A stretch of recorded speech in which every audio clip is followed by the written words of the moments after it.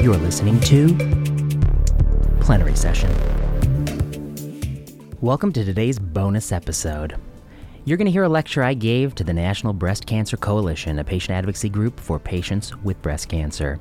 This is a lecture about clinical trial endpoints, about drug approval, about some of the perverse incentives in oncology. And I gave it to this audience last week. But first, a plug. If you like this episode and you like this podcast, go to the iTunes store and give us 5 stars. It really means a lot. Write a review if you have the time. If you want to follow us on Twitter, we're at plenary_session. And if you really want to support this podcast, now there's a new option.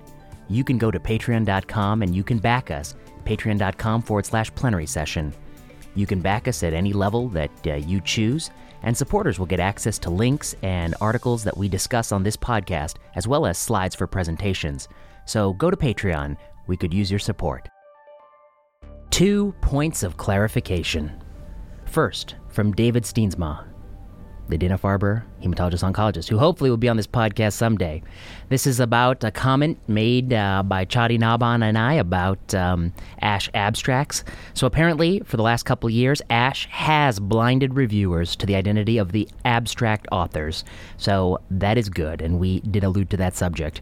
I do think that blinding reviewers to paper authors is a lot more difficult, in part because people tend to cite their own work, which kind of betrays who they are. But at least for abstracts, it's really doable, and I commend ASH for doing that.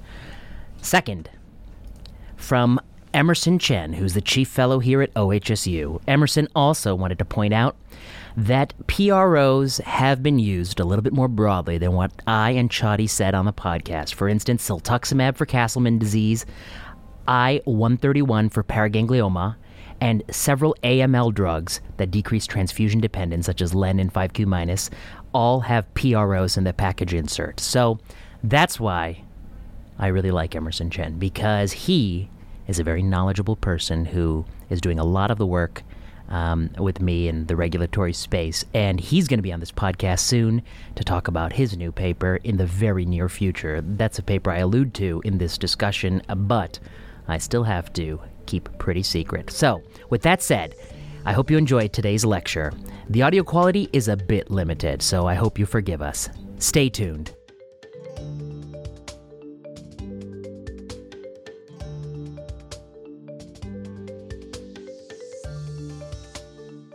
Thank you so much for having me.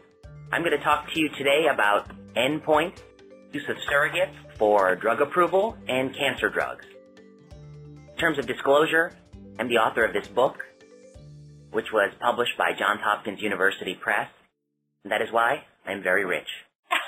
My work is funded by this nonprofit foundation, the Laura and John Arnold Foundation, doing a lot of important funding in this space, and I host this podcast, Plenary Session, which is on the iTunes Store or on SoundCloud, and I'm at that handle on Twitter. I think before we start, I just wanted to put this talk in context by talking about a few things. One, talk about precious materials. I saw this article in Business Insider about the 19 most expensive substances on Earth. So there's gold, about $40 a gram. There is rhino horn sold on the black market at $55 a gram. There's plutonium, which is about $4,000 a gram. Then there's the hematology-oncology drug eculizumab, which is $26,000 per gram. There are diamonds at $65,000 per gram. Enriched californium, $27 million a gram, and CAR T cells, which is a new emerging class of cancer treatment, which per gram comes out to over $1 billion. But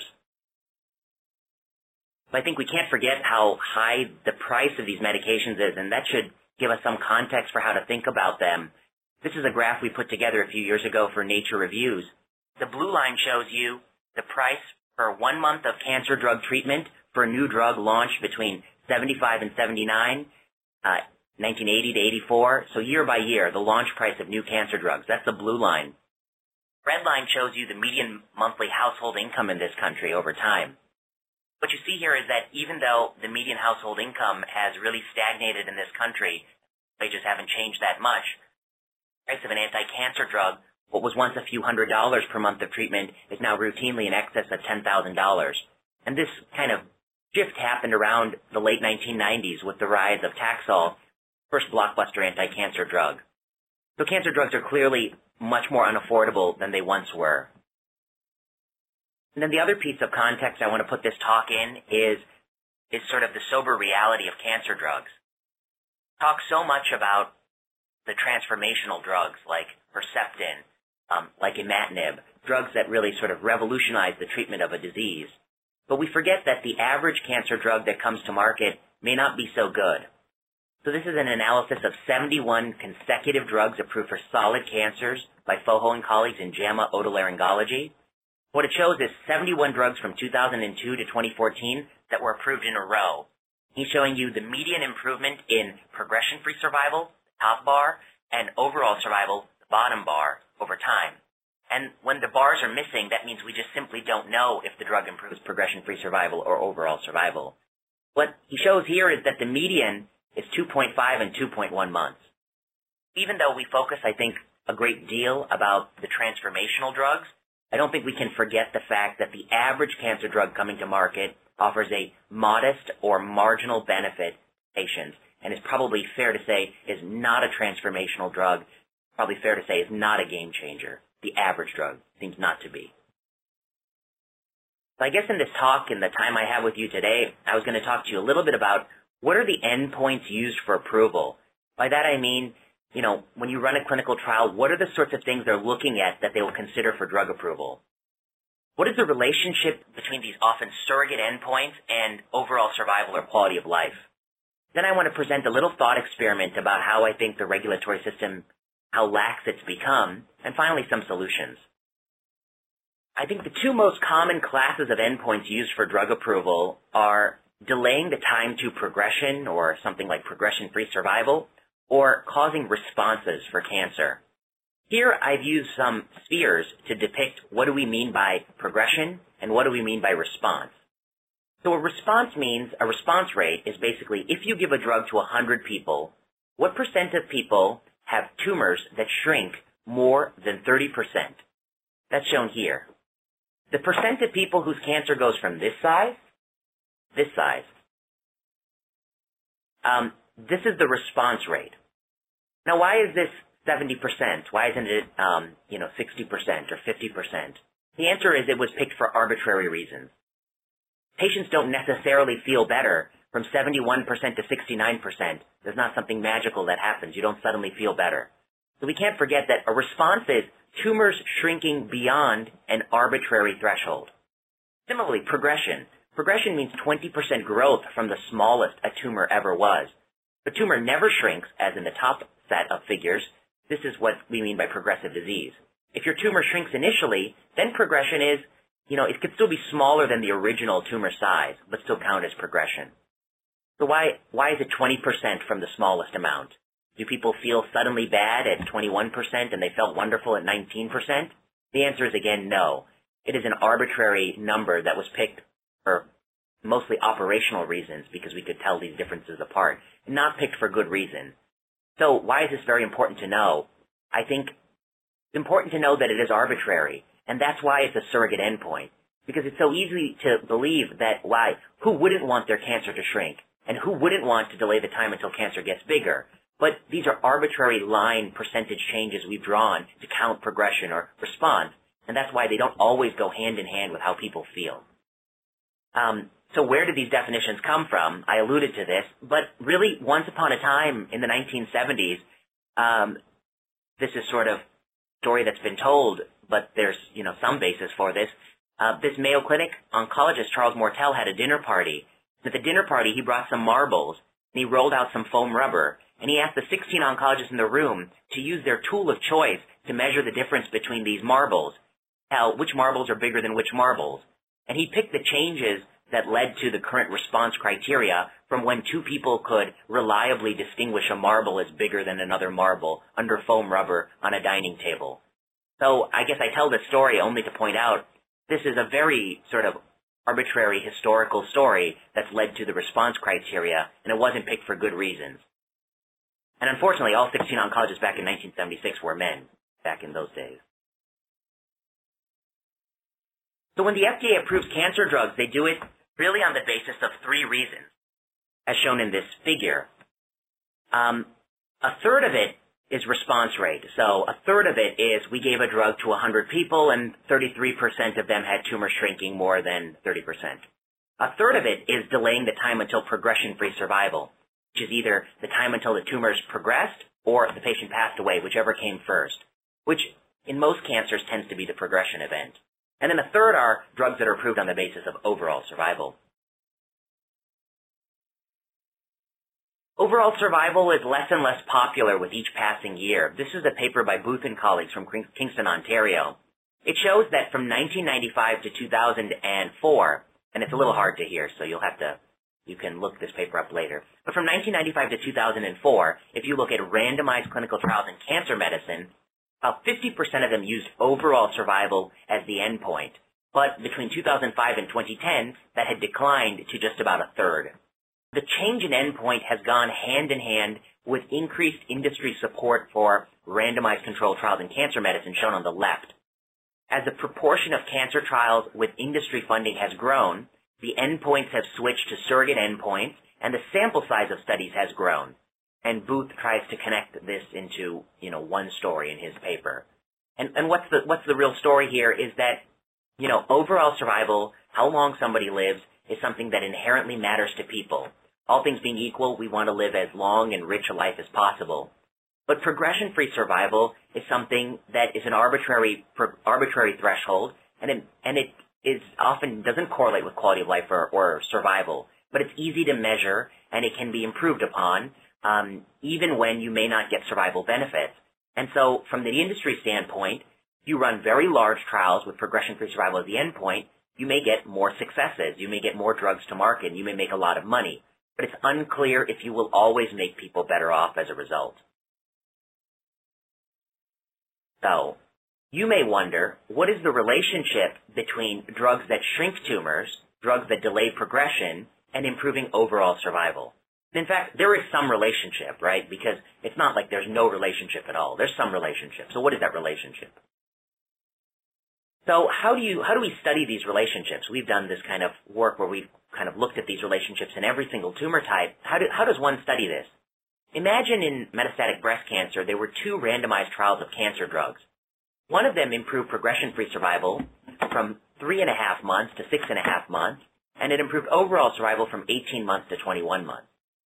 Another trial improved survival from 1 to 2 and overall survival from 12 to 13. The way you sort of study how reliable is PFS in predicting survival is you plot this change in progression-free survival, 3 and 3 and 1 and 1, and you plot the change in overall survival on the other axis. And then you perform linear regression, and you ask how closely do those dots fall on that line. And if the dots really cluster along the line, that's telling you that, well, changes in progression-free survival really do predict changes in overall survival. It is a reliable surrogate endpoint. I can put a lot of stock in it. I can trust it. But if those dots are scattered around the line, nowhere close to the line, then the answer is, well, progression-free survival doesn't capture most of survival changes. So, lots of people have done this type of study in many, many tumor types, and we looked through all of them, and just last week we looked at it even more broadly. And we now find like close to 100 such studies in many, many different cancers. And we extracted how close those dots clustered on the line from all of these studies, and we summarize it here. What we find is, for people with metastatic tumors, which is most drug approvals, the majority of correlations are low quality. I don't want to get into the technical cutoffs, but there is a lot about survival that is not captured in the surrogate endpoint, and regulatory agencies like the German IQWiG would say they are not suitable for regulatory approval. That's the majority of these correlations. There are a few that are high, and nobody can, so there are some situations where they are good predictors. Now, progression-free survival in metastatic breast cancer, unfortunately, is over here. In the adjuvant setting, there's a lot better outcomes. Adjuvant means you've surgically removed all the tumor and you're giving a drug to prevent recurrence. And there it looks like delaying recurrence really does improve survival. Although this is driven by colon and lung and head and neck, I think breast cancer is actually over here, unfortunately. In breast cancer, it is a complex disease that's often hormone receptor positive, and for that reason, these relationships don't appear to be as strong as you might see in some other cancer types. And that's just simply the nature of the biology. So while we wish we could have a perfect surrogate endpoint in every situation, it really would, make things easier. When surrogate endpoints only have low correlation with what you care about, then you may approve many, many drugs that turn out not to improve survival and not to improve quality of life. We talk a lot about path-CR in breast cancer. These bottom two graphs are that exact same kind of plot that I showed you earlier for the relationship between path-CR and recurrence on the left and survival on the right. Now, I said if the dots cluster close to the line, that's a good correlation, and you'd like to see a nice slope, that line going from, lower left to upper right. And you can see here right now that actually the dots have almost no correlation with that line at all. In fact, it's really sort of like random dots. There is almost no relationship between improving path-CR and improving overall survival in clinical trials. Now, that doesn't mean path-CR isn't prognostic. Women who achieve path-CR in neoadjuvant therapy do better than women who don't. But what it means is that drugs that increase that path-CR rate, they don't seem to be better drugs on average. Those are two kind of philosophically different questions that often get confused. So I think the key figure here is the bottom, and I think that's kind of a very sobering dots that aren't close to that line at all. What about progression-free survival and quality of life? Here it is. I think Kovics and colleagues in JAMA Internal Medicine very recently. And you can see here again, there's not really a great correlation between drugs that improve progression-free survival and drugs that improve quality of life.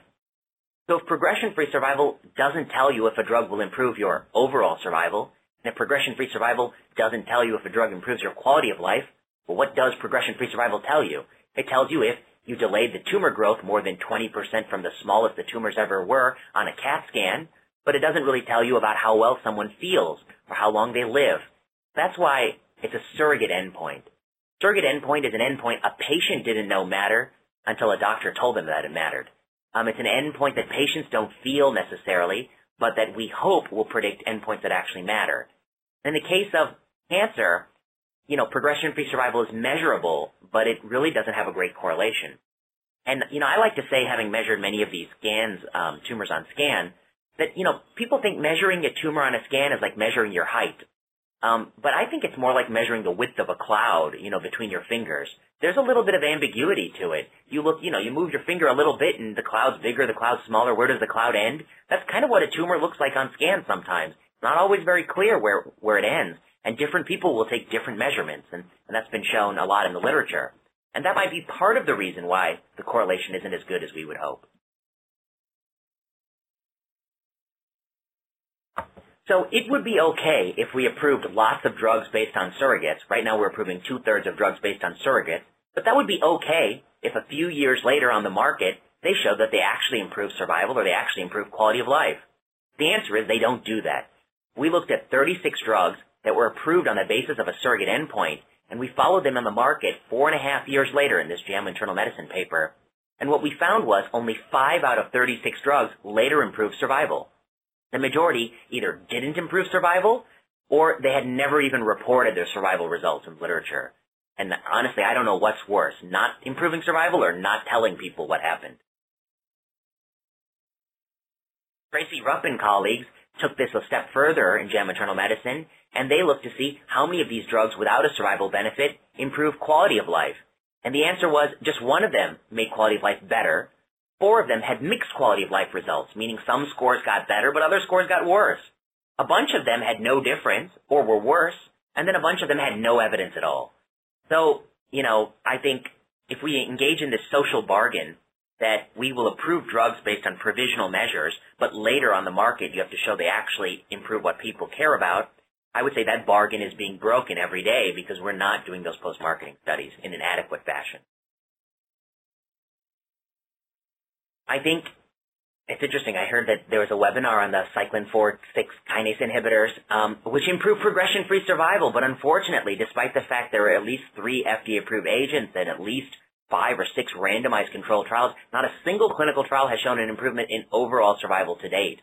This is the recent Paloma 3 study results that showed OS endpoint has not yet been met.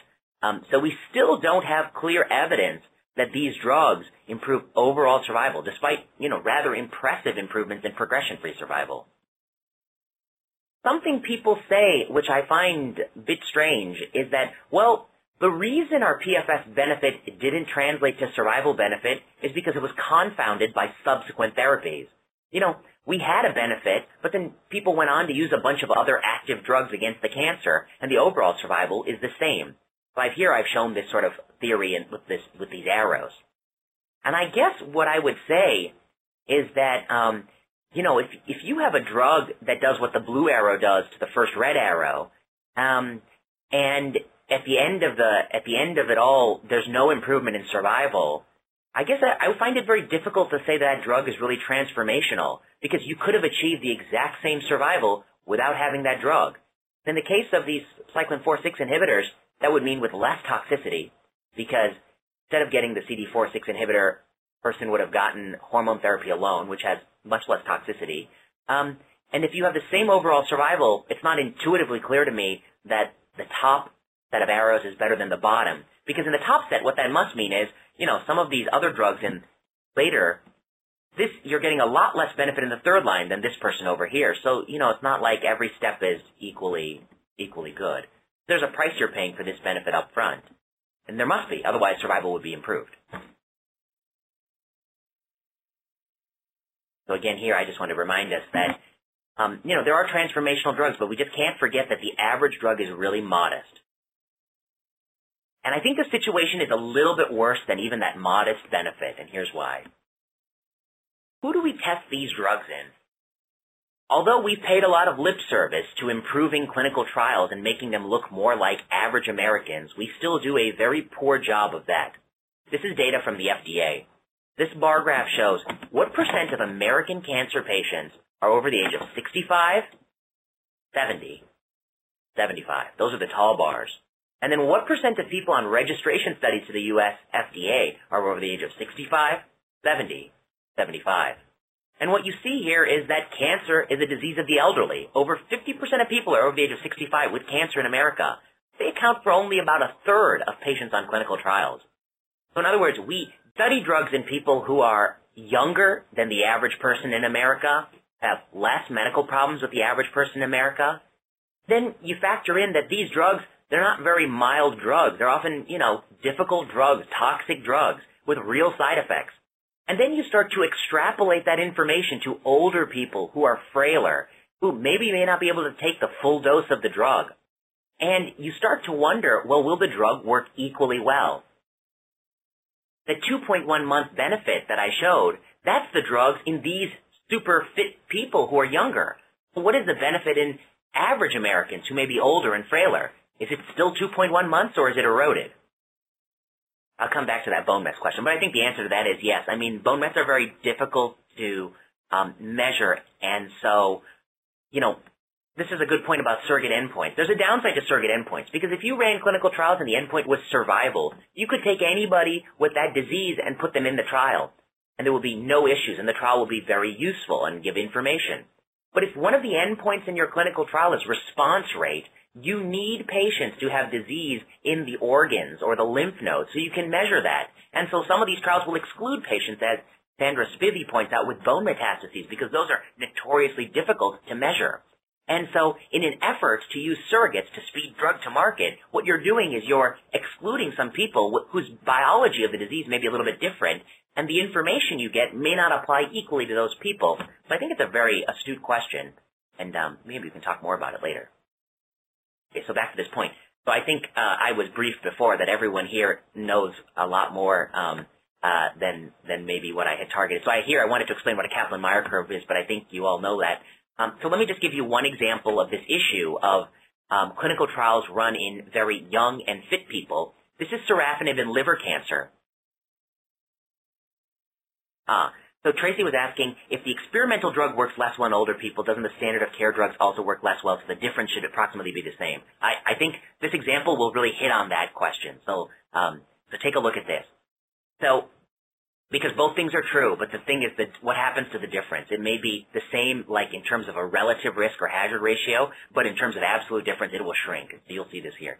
So this is a randomized trial of sorafenib versus placebo in metastatic or unresectable liver cancer. Liver cancer is a very difficult cancer. It has, as you can see here, the median survival of people taking placebo was 8 months in this clinical trial, which is, simply not good enough for somebody suffering from liver cancer. It's a fatal disease, and it's a very difficult disease. And for many years, we had nothing that could improve outcomes in liver cancer, and it was a very, very tough time. Then in 2008, we had this drug come along, and it improved median survival from 8 months to 11 months. And this got, like standing ovations at like national meetings. This was like heralded as like a breakthrough.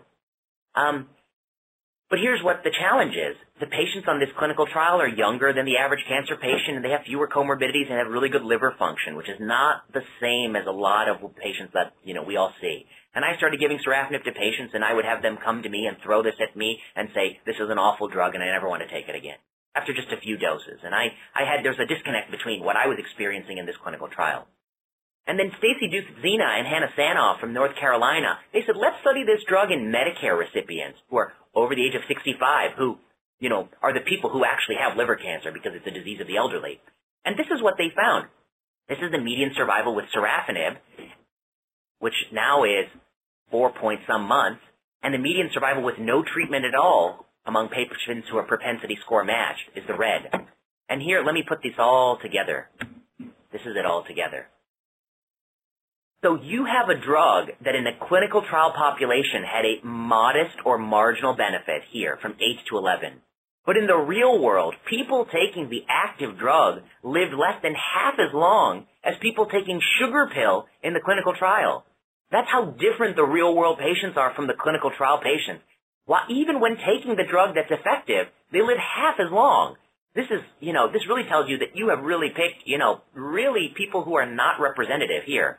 And here's that point about difference. Well, the experimental drug, it may work less well, of course, but the difference should be the same. And I think, some statistician will be able to point out that there probably is that difference may be preserved as like a, as a hazard ratio, it may be preserved. But look at the absolute differences. They're actually, it's getting so small you can't even tell these lines apart. So are people really benefiting from a drug that causes hand-foot syndrome, that causes all these problems, if this is what's actually going on in the real world on the left? So I think this is the crux of the issue. 2.1 months in an ideal patient population, that may be 2.1 hours in the real population. And maybe not even that, because the side effects are so much worse, they swamp out any benefit the drug has. For this reason, we wrote this article in JAMA Oncology, and we called it Overall Survival in Cancer Drug Trials. That's a new surrogate endpoint. It's a surrogate endpoint for overall survival in the real world. And so what we argue is that the purpose of U.S. drug regulation is to approve drugs that improve outcomes for U.S. patients. Most cancer drugs have marginal benefits, as I showed you, and a marginal drug in an ideal population may have no benefit in the actual American population, or, that kind of sorafenib-like sliver of benefit, and survival in trials may just be a surrogate for survival in the real world. What's the solution? The solution is, as I think Sandra alluded to, why are people with bone mets getting excluded from trials? Why are patients with brain mets getting excluded from trials? And why are older, frailer patients getting excluded when we want to take this trial and use it in all these patients at the end of the day? We need to do trials in these patients. We need trials that look like actual Americans. And we need trials that are run in the community setting. And we need, the average doctor seeing a patient in South Dakota should be able to put a patient on trials to answer these questions. Trials, I think, should be the rule and not the exception, and there's some things we can do to improve this situation. But if we run trials in only the patients who are, who could run a marathon, we have to ask ourselves if that information is really fair to be used for everyone else. So I wanted to end with a little thought experiment, and this is something we wrote about, and it's a little provocative, but you should know that in some fields of medicine, the historical standard was 2 clinical trials to bring a drug to market. Like you wanted to show that the drug worked in 2 sort of different settings. But in oncology, it's always been 1 clinical trial with a p-value smaller than 0.05, which is just like response rate and PFS is an arbitrarily chosen line in the sand. And it doesn't really matter if you improve survival or progression-free survival. The FDA is often willing to accept both. And it doesn't really matter if there are many clinical trials and some are positive and some are negative. We saw with sunitinib in kidney cancer in the adjuvant setting, there were 2 clinical trials. One was negative, one was positive, but the drug still got approved, even though those 2 trials kind of contradicted each other. So all you need is 1 clinical trial. It doesn't matter if there are other negative trials, and you just need that p-value. And it doesn't matter if the magnitude of the benefit is very small. So this is neratinib versus placebo in HER2 receptor-positive breast cancer in the adjuvant setting. And, you know, there's a difference between these 2 groups, but it is a very difficult to see difference. It's a very, very small difference. And this is invasive disease-free survival, which is a surrogate endpoint for overall survival that actually has a weaker correlation. And this is the kind of benefit. We're running trials of 2,800 women. Lots of people participate so that there's statistical power to tell that these 2 curves are separate. You ran this trial with 300 women. These curves would look like this, but it wouldn't have the statistical power to detect a difference. I would bet. I could crunch the number, but I would bet. I would argue that this is not good enough for women with breast cancer. What could you do differently? Yes, I would say you could, first come up with a risk score that separated the women who are likely to have invasive disease versus those who aren't. Then you would take your drug in just the high-risk women and test that, and then you want to look for really sort of bigger differences. I don't think we should be satisfied with like with 1% improvements in invasive disease-free survival. I think we have to do better than this. The reason I say that is it's not just it's not that if the drug had no side effects, okay, then it would be great, and if the drug was very cheap, but it's a very, very toxic drug. In this trial, grade 3-4 diarrhea, 41% versus 2% on placebo. What is grade 3-4 diarrhea? It's an increase in 7 stools per day over baseline, or diarrhea requiring IV fluids, hospitalization, or interfering with ADLs. I think a lot of people, maybe even on this webinar, may attest to the fact that, if you have diarrhea, if you have to go to the bathroom 8 times a day, that is a life-altering event. Your whole life is changed, and you have to think about where the next restroom is every day of your life. When you set out from home, where are you going to go next? Where's the next restroom? The next restroom. You plan out all your restrooms. This is a drug taken daily for a year. This is why so many of these cancer drugs are just not tolerable. You can't have a person, sort of plan their whole life around going to restroom to restroom to restroom. You can't do anything else. And so a lot of patients really find this disabling and we'll just simply not take the pill if this is the kind of side effects we're dealing with. These side effects for this little benefit, I think this is not really a good trade-off. And we have to do better. We have to develop better drugs. I mean, that's just what I think about when I look at that. Here I show you, these are 3 Kaplan-Meier curves from clinical trials. What's the provocative thing here? One of these trials is a negative study that allows women to omit axillary lymph node dissection if they have positive sentinel lymph nodes. One of these trials is a post-marketing commitment that justifies keeping pertuzumab on the market in the adjuvant setting. And one of these trials is the regulatory approval for neratinib. So 2 of these trials bring a drug on market, and one of these trials takes away a surgery. Can anyone tell me which trial is which just by looking at it?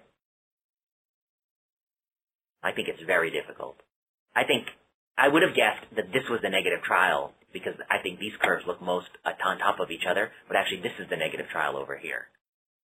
I think we have something challenging in breast cancer, that the benefits we're striving to achieve for $10,000 a month drugs are the same differences we're willing to, give up to, avoid a surgery. There's some sort of contradiction going on between these studies. But these are both excellent points that the follow-up data for neratinib shows that, there's some challenges with the follow-up data. One thing is that 25% of the data is missing because that study was only run as a 2-year study. And when you have that level of missing data, some of us get very concerned that the people who are missing are not not the average person in the study, but people who are probably sicker or something may have happened to them. So you should always take it with a grain of salt with that amount of missing. You just simply don't know what happened to a quarter of the women on that study. But the point here is that, in subgroup analysis, it looked like one subgroup had more of the benefit than the other, but nevertheless, it's being used more widely than that, and I think we deserve better. And this is the point I'm going to make with this thought experiment. Here's a thought experiment. The other day I was looking in my kitchen cupboard, and there were many, many spices, because my family's originally from India, and when they come visit me, they put spices in there, and I don't know what they are. And I don't really use a lot of them because I don't know what they are, and they just sit there for a while. So I looked in my cupboard, and there are many, many, many spices. Then I had this crazy thought. What if I was a drug maker, and I took every one of these spices and I put it in the gel cap, and just assume for the sake of argument that none of these spices actually improve cancer outcome? Let's just say they're all inert spices, just for the sake of argument. I know there's different excitement about certain spices, but let's just say the spices in my cupboard don't do anything. Now let's say I packaged every one in a gel cap, and for every one of these 100 spices, I ran a randomized clinical trial giving it to women versus placebo, and I asked, is there a survival benefit from this drug, or is there a PFS benefit from this drug? I could do such studies. It would be very costly to me. How costly would it be? It would be about $22 million a study because these randomized trials are not cheap these days. But a P of 0.05 means that if you accept a one-tailed P of 0.05, for instance, 5 out of 100 of those trials will be positive by chance alone. So I'll get a few potential false positive drugs to the market if the FDA will accept one trial, with no confirmatory study required. Here's what we did. We kind of modeled this idea. We said, let's assume they'll accept one trial with a P of 0.05 and a one-sided p-value for drug approval. And let's assume I'm a drug company and I test totally inert compounds, not spices, but inert compounds that don't do anything for people with cancer, but I run a randomized trial of every single one. I'm going to get some false positives because I'm running so many clinical trials. So what's the break-even point? How much money do I need to earn per false positive to justify funding this portfolio? And that's what we show in this graphic. The answer is about $440 million. If you assume a two-tailed p-value, it's $880 million. But that's still lower than what the average cancer drug makes in the market. In other words, we argue with the current FDA approval standards, with the current bar for approval being one trial, doesn't matter what other trials showed, just get that p-value, with the current cost of running trials and the current profits from these drugs, because they're so expensive, a drug company would actually be able to turn a profit testing inert compounds. Now, do I believe they're actually doing that? No. I don't believe they're actually testing inert compounds. But what I do believe is that's why so many drugs are so marginal, because they don't have any incentive to chase great compounds. They can turn a profit by chasing the most marginal compounds. And if you can turn a profit chasing the most marginal drugs that, we said we deserve better, if you can turn a profit chasing drugs like that, you're going to do it because you're making money from doing it. And that's why we see 1,500 clinical trials of PD-1 inhibitors in combination with anything under the sun. That's why we see redundant, duplicative, Me-Too drug portfolios, the same drugs, cookie-cutter drugs in every different company running these trials when we know the drugs work modestly or marginally. We see all this behavior in the market because it is profitable for that behavior. We have incentivized bad behavior. I call it this. U.S. drug regulation allows companies to make billions of dollars from toxic marginal products. If you buy your child a BMW for every D+ on their report card, what incentive do they have to strive for A's? You're giving your kid a BMW, Ferrari, every D+. There's no incentive to get an A. And that's what we're doing. We're giving drug companies Ferraris, many, many Ferraris. I wish it were Ferraris. Something much more expensive than a Ferrari. For D+. And, that's the problem. Okay, so I'm coming to solutions. Yeah. I think overall survival in randomized controlled trials has to be the default endpoint. Default doesn't mean there's no exceptions. There will always be exceptions.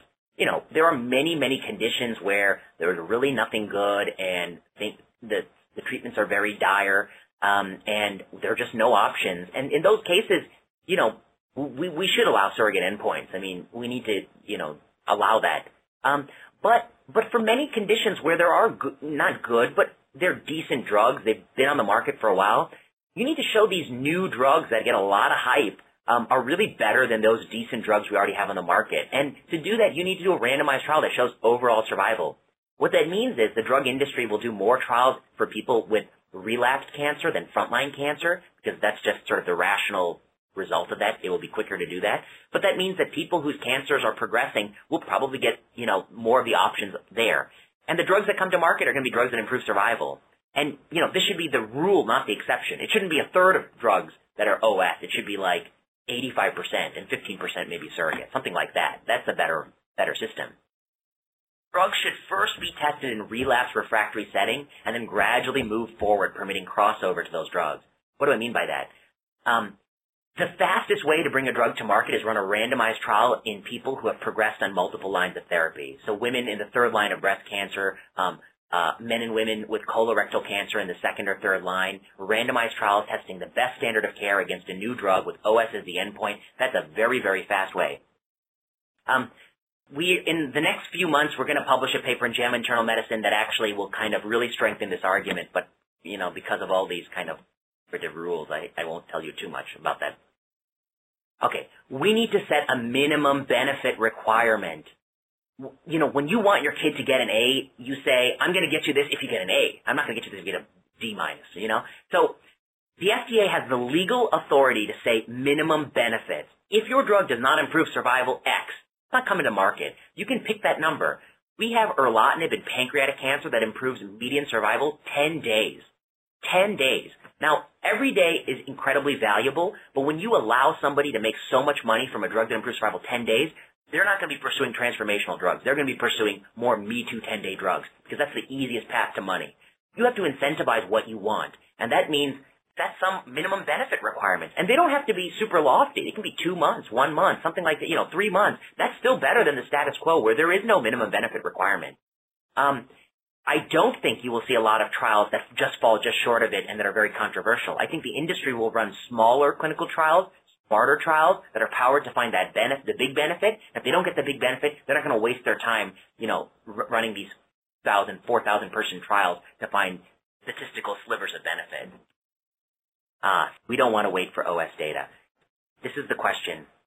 We hear a lot that surrogates speed drugs to market, but no one can tell me how many months they speed a drug to market.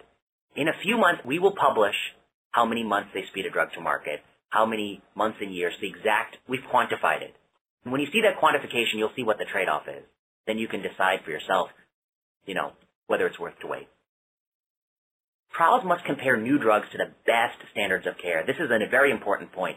We see trial after trial run for U.S. drug regulation that enroll the majority of patients in Eastern Europe or Asia, and this is nothing against Eastern Europe or Asia, but they just simply don't provide the standard of care drugs that they provide in the United States. And so data from those countries may not be informative for United States decisions. And again, that's not a knock on those countries. Those countries do the absolute best job they can with the resources that they have. And I know many physicians from those countries who I would, trust with my life. They're excellent physicians, but the reality is they don't have the resources we have in this country. And you need to bring drugs to market in this country with data that they shows it improves outcomes in this country. So I think we cannot allow trials in global settings with poor post-protocol therapies or straw man control arms. Patients in trials have to look like U.S. patients, the same age, the same demographics. We didn't talk about ethnicity and race, but that clearly matters too. They need to look as diverse and, rich as actual Americans look, because we need data for everyone who lives in this country. We need to work on this, and it's not enough to relax eligibility criteria. I think the FDA has to really crack a whip, and one of the ways that I would do it is I would start treating overall survival in unrepresentative trials as a surrogate endpoint and make survival in a diverse patient population a post-marketing commitment for drug approval. That's why we call it a new surrogate endpoint. I think I would treat it that way. This is a tougher one. I think we need to eliminate financial conflicts of interest. I think that, we talk so much about it, disclosure. Disclosure is a half measure. First of all, we barely do it in medicine, as you can keep reading in the New York Times. Star after star, luminary after luminary apparently thinks it's just simply not important for them to disclose. It doesn't matter. Nobody cares. I think at last we may finally see some repercussions for people who have just gotten away. And it's not like these are small sums of money being exchanged. As we read, they are often very large sums of money that many of us find difficult that you could forget about. The other challenge here is that drug regulators, they don't have a conflict when they work at the FDA, but their primary source of post-FDA employment is consulting for the industry. And I think that poses a very kind of perverse conflict. This is a paper that we did in BMJ where we show that of drug reviewers at the FDA and Oncology Drug Products Division, 49% stay. But when you go, the most common place you go to is the biopharmaceutical industry, employment, or consulting. And this was all found through public disclosure. Like, they're voluntarily disclosing this. So some of this 14% probably should also be up in here, I suspect. Why do I think this is problematic? If I knew that there was a 27% chance in the future I'm going to work at the University of Pittsburgh, I'm never going to say anything bad about the University of Pittsburgh. I'm probably going to be very nice to people I meet from the University of Pittsburgh. And similarly, when you have drug regulators know there's such a high chance they're going to work for the industry as subsequent employment, often a very nice and lucrative job, I think they do what human beings do, which is they want to play nice and they want to have amicable relationships. And that's great, but when you are a regulator, sometimes you need to be very strict, and the person you're talking with may not like what you have to say, but, you know, your constituency is the American public, and it's not the companies. So we talk about regulatory capture. That literally means that regulators come to see their client as the company and not the American people. And that's so easy and natural because people you talk to, I mean, you want to please, we all want to please people we talk to. We don't want to have somebody who we sit across the table with dislike us. And, you know, they're not talking with the American public. They're talking with people who work in the industry who want to get drugs approved. And so I think this is a very perverse and deep, you know, problem that speaks to really human nature. I don't like it when they celebrate the raw number of drug approvals. It really annoys me, and they keep putting out all these things saying, oh, we approved 55 new drugs this year. Because the less and less you demand proof that drugs improve survival and quality of life, the more and more you use unvalidated, novel, and tenuous surrogates, you will approve more drugs, pop the champagne, but will people be better off? I don't know. So simply approving drugs doesn't mean you've approved good drugs. The kid who's got 7 BMWs doesn't mean he got good grades if his parents gave him a BMW for every D+. We need to improve good drugs, and that might be the metric by which regulators judge themselves. So I guess I'm happy to take some questions from everybody. I guess what do I think the overall themes of the talk are? Wanted to stress that, like, response rate and progression-free survival, I mean, they really are intuitively appealing, but the challenge is they are arbitrary cutoffs that really poorly correlate with what we care about. I think the next thing to talk about is these drugs cost so much, they make so much money, the bar for approval is so low, that we're really incentivizing drug companies to pursue portfolios of very, very marginal compounds. We can't really blame the drug companies. It's like blaming a tiger for killing your household pet when you left it in your house. That's what that tiger does. Why are you leaving it in your house? Why are you giving somebody multi-billions of dollars from drugs that have never shown OS benefits? You do that, and that's what they're going to keep doing. And then, you know, I mean, it's up to the public. It's up to the regulators to change the bar. Have I shared this presentation with FDA representatives? I've argued with a lot of them. I don't know if they see this. There are many things one can argue with them. There's one really clear thing, which is the use of something called regular approval rather than accelerated approval. Statutory language says regular approval means a drug is approved unconditionally based on a surrogate endpoint that is established. And then their own data suggests established means strong correlation with survival. And we have documented in a Mayo Clinic Proceedings paper that they do not meet that standard. And so there I think that they are literally not meeting their own stated regulatory standards. That is very problematic. And even on that issue where I think that that's the most egregious example, I feel like there's little incentive to change. I think that the reason it's difficult to change the FDA is that there is like one of me, one Joe Ross, one Aaron Kesselheim, like one Willie Gillette. There's like 5 or 6 of us who are critical that they need to raise the bar. How many people say that we should lower the bar? Every single drug company, the commissioner, who used to consult for every single, not every single, but many drug companies, half of the patient advocacy groups that take most of their funding from drug companies, every person whose lobbies on the Hill, you know, so it's pretty much like 5 people versus like thousands and thousands of people. So I think, you know, that's why we don't really make much headway. That's a great question. So I think that like, I didn't get to talk about all this, but if you look at all the drugs approved based on a surrogate, half of them are accelerated, but the other half are regular approval. The accelerated approvals have post-marketing commitments, but often the post-marketing commitment is for a different surrogate, not survival quality of life. So I'd say, like, the two easy fixes for the FDA are, one, every surrogate approval, if it's not an established surrogate, meaning that R squared is not over 0.85, it's not, and most of these are not established surrogates, almost every surrogate approval should be accelerated, and all the post-marketing commitments should be survival. And then you've solved like 90% of the problem.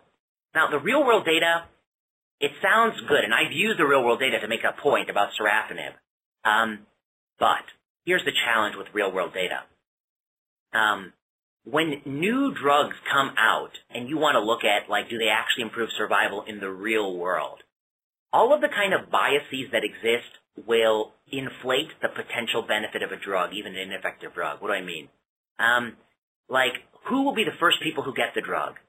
It'll be people who are, like, wealthier with more access on average, people who have more slow-growing tumors because they're healthy to get the drug, those kinds of things.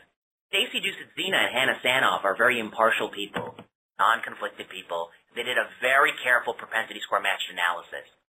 You can do the real-world analysis of the drug on the market. It won't always be a Stacy and a Hannah. It can be anybody.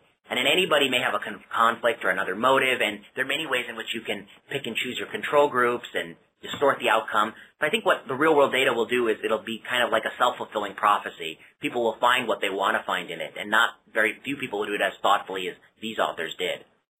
So I guess it's not randomized. The decision to give a treatment will be up to the doctor. That creates something called confounding by indication, that doctors are not giving treatments out willy-nilly or randomly. They're giving it based on their judgment. And that judgment often includes things like how slow-growing is the tumor and things like that, which may give you a false inference about the therapy. So the FDA's job right now is to determine whether a drug is safe and whether it does what it says it will do effective. It does not compare efficacy. That's not the role. It doesn't make value judgments. Is that what we want a government agency to do? Well, I guess I would say a few things. So one, their job is to ensure safety insofar as they can pre-market, because true safety is only known when you give a drug to like tens of thousands of people. You find like low-frequency safety signals. They have statutory authority to enforce efficacy. Efficacy means that a new drug is better than all standard of care therapy in the nation. You can't test your new drug against placebo because that would be unethical to deprive a human being of standard of care in the nation. And yet, the FDA has not enforced that standard. They allow many regulatory trials to be run in parts of the world where standard of care does not resemble the U.S. standard of care. People get a subpar standard of care. They could draw the line and say those trials are illegal for U.S. drug approval. We will not accept that. That fails to meet even basic efficacy standards. They do not have comparative effectiveness authority, so they cannot ask two companies making rival PD-1 drugs to test them head-to-head. I want them to have that authority, but that will require legislation. I think they should have that authority. It will require legislation. They don't make value judgments, like they don't consider the cost of the drug. But at the same time, they can establish minimum benefit requirements. They don't have to accept a drug with no, the most marginal benefit. They don't have to accept drugs that have one positive and one negative trial. See, when we have one positive, one negative trial, is the conclusion that the drug works? I think that's possible. The other conclusion is the drug got lucky in one trial and it actually doesn't work. And I think in this particular case, that's the actual conclusion of sunitinib in adjuvant kidney cancer. It probably doesn't make people better off. The quality of life is worse, and the DFS is positive in one trial, negative in the other, and OS is negative in both trials. So I think that, like, I don't want the FDA to do things that are not within their statutory control, but using surrogates in regular approval that are only established, making more surrogates accelerated approval, more post-marketing commitment survival, and demanding drugs show efficacy in the U.S. setting, that is within their current legal authority, and they have chosen not to enforce any of those things, because if you enforce those things, you wouldn't be able to say, we approved 48 new drugs this year, or whatever the number is. Assuming you do not want to work at the FDA in the future, have you shared this presentation? So I think I kind of talked about that. But while working at the FDA in the future, I think it's a tough thing. I certainly think that we'll always have critics on both sides at the FDA. But I think that the side that's saying the bar is too low is the right side. But how do we change the bar? I think they're under no pressure to raise the bar. I mean, I think there are very few voices saying that. I think to study the issue and to see what they can do. The FDA needs to be completely revamped. Is there something legislatively that might be possible? Yeah, I would say a few things. One, they should have comparative effectiveness authority so that they can actually take all these Me Too drugs in the pipeline and demand that there's a master protocol that tests them all against each other. We have Nevo, Pembro, Atezo, Durva, Avelumab, and many, many more coming. Which is the best one? Are they the same? Are they interchangeable? Nobody knows, and we'll never know. We have 1,500 clinical trials of these drugs. Not a single one is testing them head-to-head. It's madness. But that's something they need legislative authority to do. There's another thing I would say if I'm going to get in the legislative world. I would say we currently have a system where drug companies, they design, conduct, run the trial, write the manuscript, and get some big-name person to put their name on the manuscript. But they have it, it's all like written by medical writer, it says at the bottom of the paper. Then they take that data and they go to the FDA and they bring $2.6 million user fee or some millions of dollars. They give the money to the FDA and they give the data and say, will you approve this drug? That's the current system. I think there's a better system. The better system would be you go to the FDA with the compound, the phase 2 data, and then you give them, instead of 2.6 million, you give them 22.6 million. And then you say something like, you design, conduct, and run the trial using CROs and non-conflicted experts to design the trial. And the moment the DSMB calls you on the phone and says the trial is positive, you approve the drug. There's no need to review it because you've designed the trial.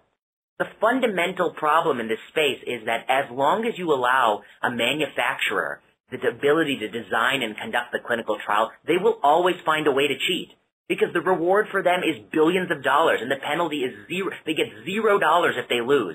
They have every incentive to pick the most favorable control arm, patient population, trial design. They have no incentive to answer public health questions. We do not need a system where the person who paints the painting is the judge of the painting contest. We need a system where the impartial person is the judge. And so I think if you really wanted to legislatively fix this, you'll create. And the other thing I'd say is we spend $1 trillion a year at the federal level on healthcare. We spend $30 billion on all research, including trials. That ratio is crazy when you consider that maybe a third of all healthcare has no clear data.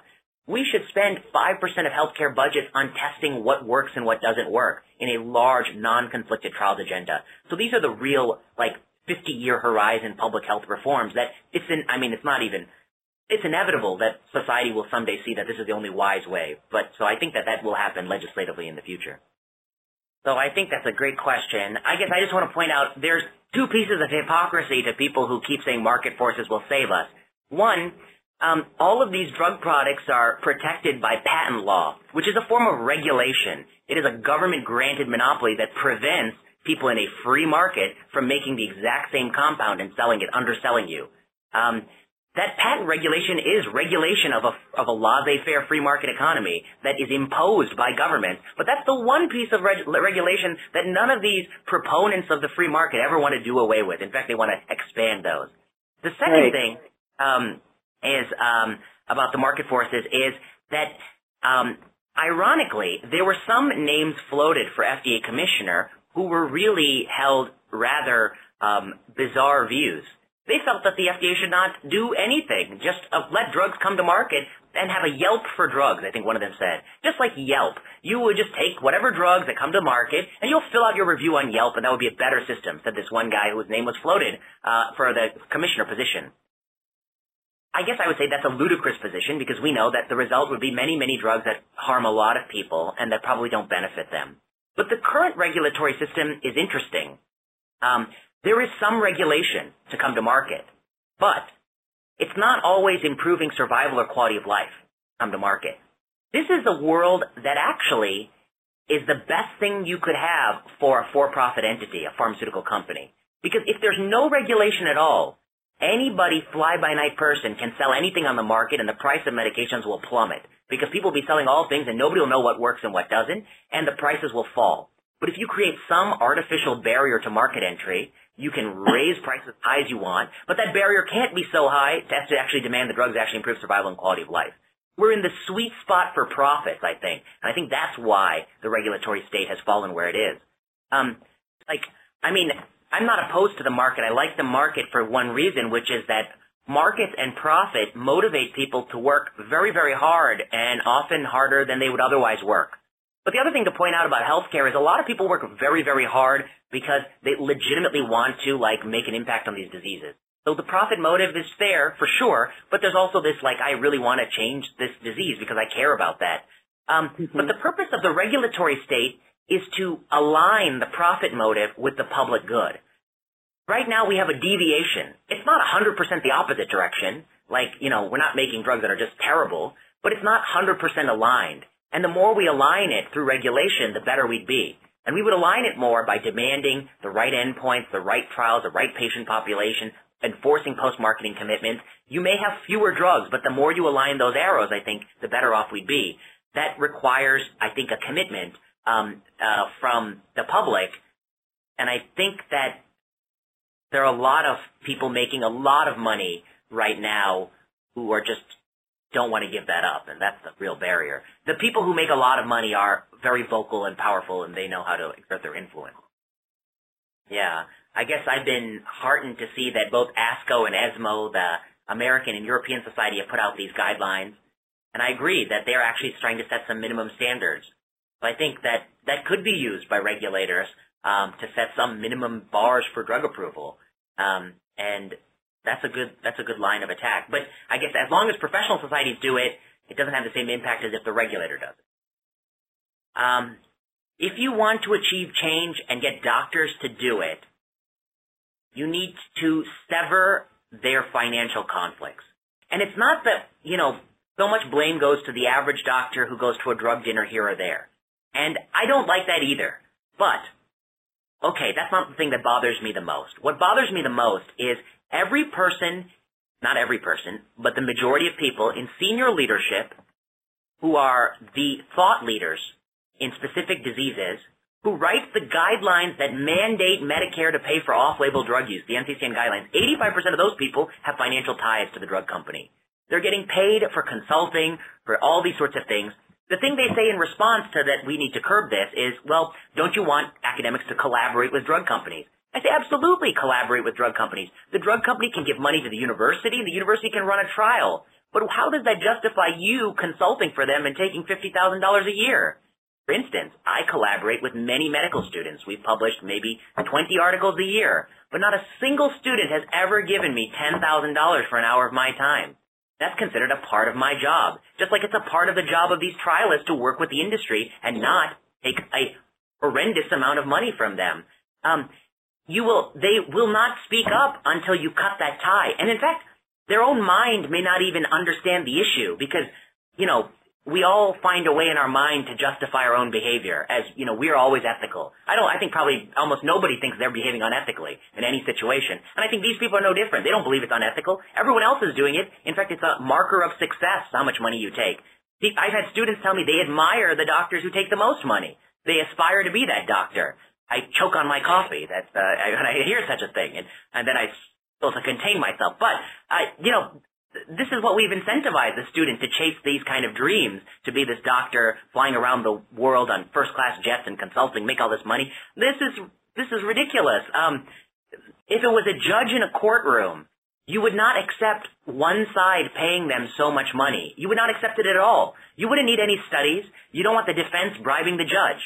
And that's what this is, because doctors are the judge, jury, and executioner of the interpretation of clinical trials. I mean, patients shape it too, and patient advocates shape it too, but expert doctors shape it a great deal. And the industry knows that. I think that's why they realize that $10,000 to a thought leader probably has a tenfold return on investment, because it gets a lot of people who listen to this thought leader to use the product. I think these ties need to end. The disclosure is a blunt instrument. In fact, there's some studies that suggest that if somebody discloses their conflict, you trust them more because you feel like, well, they're honest enough to disclose. So it can even, quote unquote, backfire. The real solution is not disclosure. What if the judge said, oh, the defense is paying me money, so I'm going to, rule this motion in favor of the defense? The disclosure is not the issue. It's the divestment. It needs to be severed. And that doesn't mean don't collaborate. You can still collaborate, but you don't have to stuff money in a pocket to collaborate. That's a distinction that I think they are quick to, obfuscate. So right now the question is, I think there's people believe that it's acceptable behavior and then the crime is not disclosing. But I think we need to change that whole thinking. It should be not acceptable.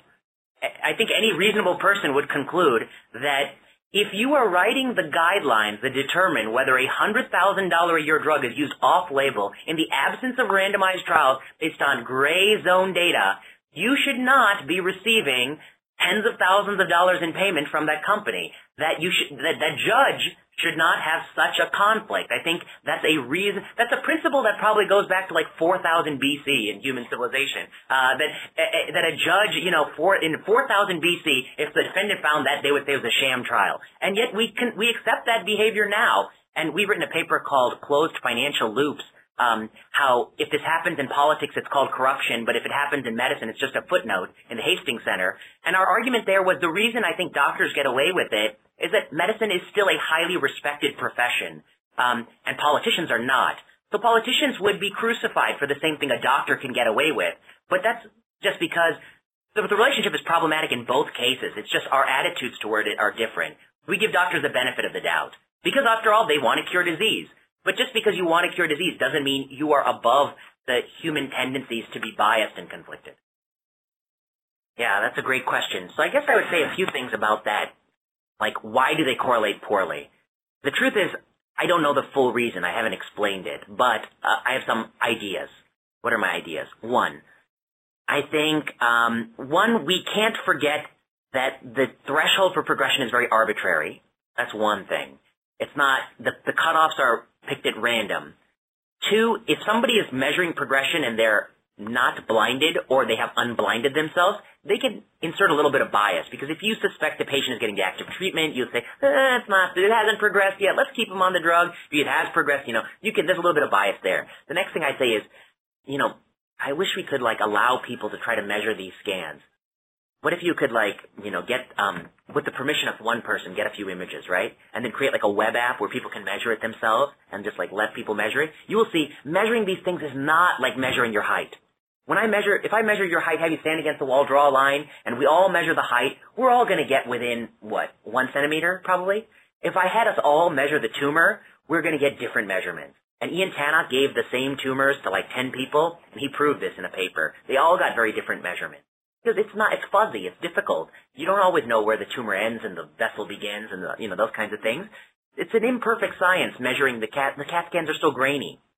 The other thing, we do scans in trials every 6 weeks or 8 weeks or something like that.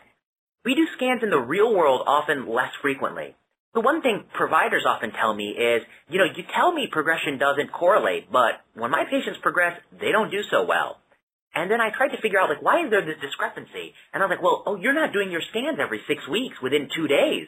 You're doing your scans when, every 3 months or 4 months. So when your person progresses, it's not 121%. It may be 340%. It's really different. And so your experience with patients is different than the trial. And then somebody once told me that, if this person worked a lot on clinical trials and adjudicating the endpoints, and this person told me that if you ever got to see how the sausage is made, you'd have a lot less faith in what we're measuring because there's all this kind of noise in the system.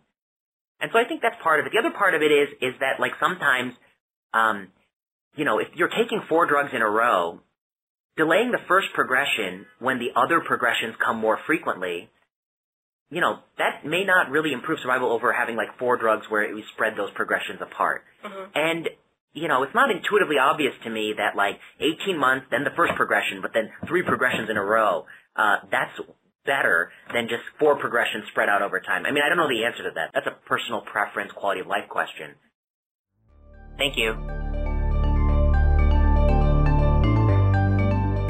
You've been listening to Plenary Session. Plenary Session is a podcast at the intersection of medicine, oncology, and health policy. I've been your host, Vinay Prasad. If you like this podcast and you like this episode, go to the iTunes store and give us 5 stars. It really means a lot. If you have the time, write a comment. If you want to give us feedback, you can follow us on Twitter at plenary_session, or you can send an email to plenarysessionpodcast@gmail.com. We like to know what you're thinking. What could be better? What topics could we cover? How can we improve? Finally, Plenary Session owes a debt of gratitude to Kiana Klossner, Audrey Tran, and Ian Straley.